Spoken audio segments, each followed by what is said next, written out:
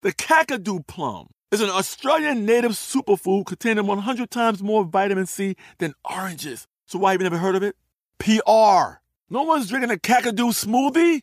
I'm JB Smooth, and that was a full episode of my new podcast, Straightforward, inspired by guaranteed straightforward pricing from AT&T Fiber. Get what you want without the complicated. AT&T Fiber, live like a gigillionaire. Available wherever you get your podcasts. Limited availability in select areas. Visit AT&T.com/hypergig for details. When you buy Kroger brand products, you feel like you're winning. That's because they offer proven quality at lower than low prices.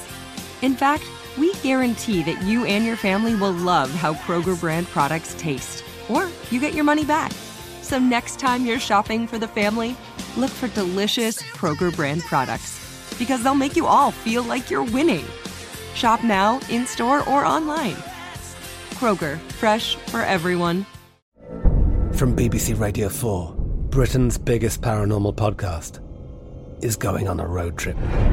I thought in that moment, oh my God, we've summoned something from this board. This is Uncanny USA.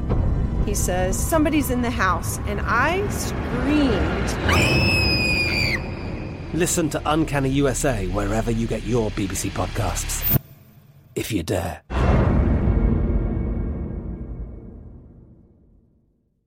This Day in History class is a production of iHeartRadio.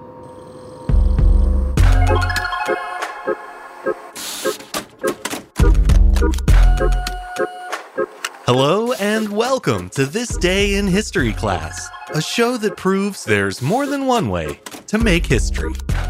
I'm Gabe Luzier, and in this episode, we're talking about one woman's quiet campaign to improve women's legal standing during the American Revolution.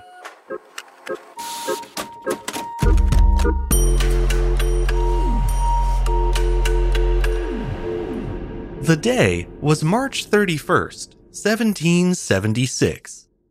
Abigail Adams wrote a letter to her husband, John Adams, imploring him and his political colleagues to keep the interests of women in mind. At the time, John Adams was away in Philadelphia, attending the Second Continental Congress as a delegate of Massachusetts. Abigail knew that the members of that body were meeting to discuss America's future, including potential new laws and the civil rights of citizens. She also knew that she had the ear of a fairly open-minded man with a powerful role in the new government. So, she seized the chance to put in a word for the nation's women. Over the years, Abigail Adams shared quite a few words with her husband, expressing her views on everything from the education system to the injustice of slavery. In fact, between the years 1762 and 1801, John and Abigail Adams exchanged more than 1,100 letters, the vast majority of which now reside with the Massachusetts Historical Society. But of all the words that the future First Lady penned, none are more famous or more resonant than those of March 31st, 1776. After bringing her husband up to speed on the latest news from Boston, Abigail shifted her focus to the work of the Continental Congress. "I long to hear that you have declared an independency," she wrote. "And by the way, in the new code of laws which I suppose it will be necessary for you to make, I desire you would remember the ladies and be more generous and favorable to them than your ancestors. Do not put such unlimited power into the hands of the husbands. Remember, all men would be tyrants if they could. If particular care and attention is not paid to the ladies, we are determined to foment a rebellion and will not hold ourselves bound by any laws in which we have no voice or representation." Abigail's language is striking, as it echoed the same charged rhetoric used by John Adams and his fellow revolutionaries. Just as they were staging a rebellion against the tyranny of Great Britain, Abigail warned of a women's uprising against the tyranny of unjust husbands. Although she called for better treatment for women, Abigail Adams likely wasn't what you'd call a feminist. She didn't advocate for women's suffrage or even for an equal standing in society or government. However, she was still an intelligent and empathetic woman who recognized that her sex had long been disrespected, underestimated, and exploited with impunity. She likely saw America's experiment with collective self-government as a chance to right those wrongs going forward, and she used the little power she had to try and push her husband and the rest of the Congress in that direction. She had good reason to think her request might be honored, too. Unlike many couples, especially in those days, John and Abigail Adams had a relationship based on mutual respect and affection. Rather than viewing his wife as subservient, John treated Abigail like a true partner and confidant. During his long absences, she would even manage the family farm. She hired workers, brokered sales, and even bought new property, though always in John's name, as she couldn't legally own land herself. Once America's independence was secured, Abigail began to act as a political counsel to her husband as well. In fact, her influence became so well known that after John Adams became the second president in 1797, Abigail's critics began calling her Mrs. President. Today, historians have a much more positive nickname for John and Abigail Adams, America's original power couple. That said, even though their marriage was more even-keeled than most, they still didn't see eye to eye on everything. Case in point, John Adams ignored his wife's plea for him to remember the ladies. In his somewhat tongue-in-cheek response 2 weeks later, Adams said, quote, "As to your extraordinary code of laws, I cannot but laugh.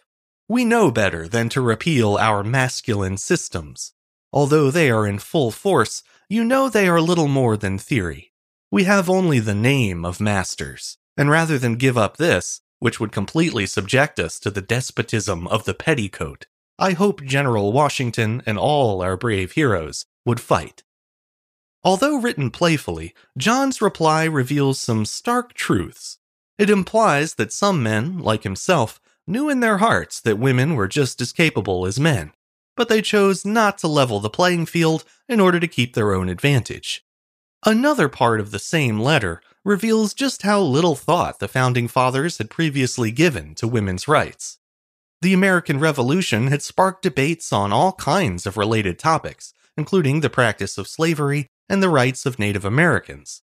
But no one in the fledgling government had even considered that America's women might also desire independence. That is, at least until Abigail Adams introduced the idea. "We have been told," John Adams wrote, "that our struggle has loosened the bands of government everywhere, that children and apprentices were disobedient, that schools and colleges were grown turbulent, that Indians slighted their guardians, and Negroes grew insolent to their masters. But your letter was the first intimation that another tribe, more numerous and powerful than all the rest, were grown discontented." Despite John Adams' epiphany, the legal rights of women in America went unchanged for a long time to come. In fact, it was nearly 150 years before the 19th Amendment would finally grant women the right to vote. Looking back now, the power of Abigail Adams' letter isn't so much in what it achieved, but in what it represented, the private first steps of a women's revolution. In time, that fight for equality would outgrow personal correspondence, spilling into the streets and voting booths of the entire country. By that point, remember the ladies was no longer a polite request. It was an ultimatum. I'm Gabe Luzier, and hopefully, you now know a little more about history today than you did yesterday. You can learn even more about history by following us on Twitter, Facebook, and Instagram at TDIHC Show. And if you have any comments or suggestions, you can always send them my way by writing to thisday@iheartmedia.com. Thanks to Chandler Mays for producing the show, and thank you for listening. I'll see you back here again soon for another day in history class.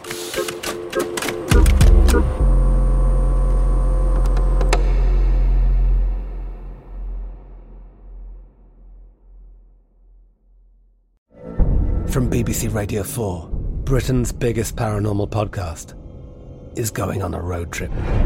I thought in that moment, oh my God, We've summoned something from this board.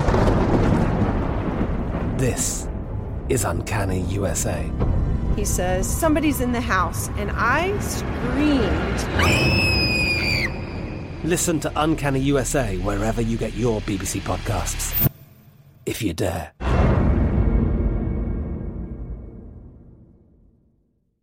Xfinity has free premium networks for everyone this month, no matter what kind of entertainment you love. Addicted to true crime? Catch killer cases and more spine-tingling shows on A&E Crime Central. Crave adventure? Explore Asian action movies on Hi-Ya. Searching for something extreme? Check out skating, snowboarding, and more on Fuel TV Plus, the global home of action sports. And find crowd-pleasing bops on iHeartRadio's Hit Nation playlist. There's new free shows and movies to love every week. Say free this week in your Xfinity voice remote.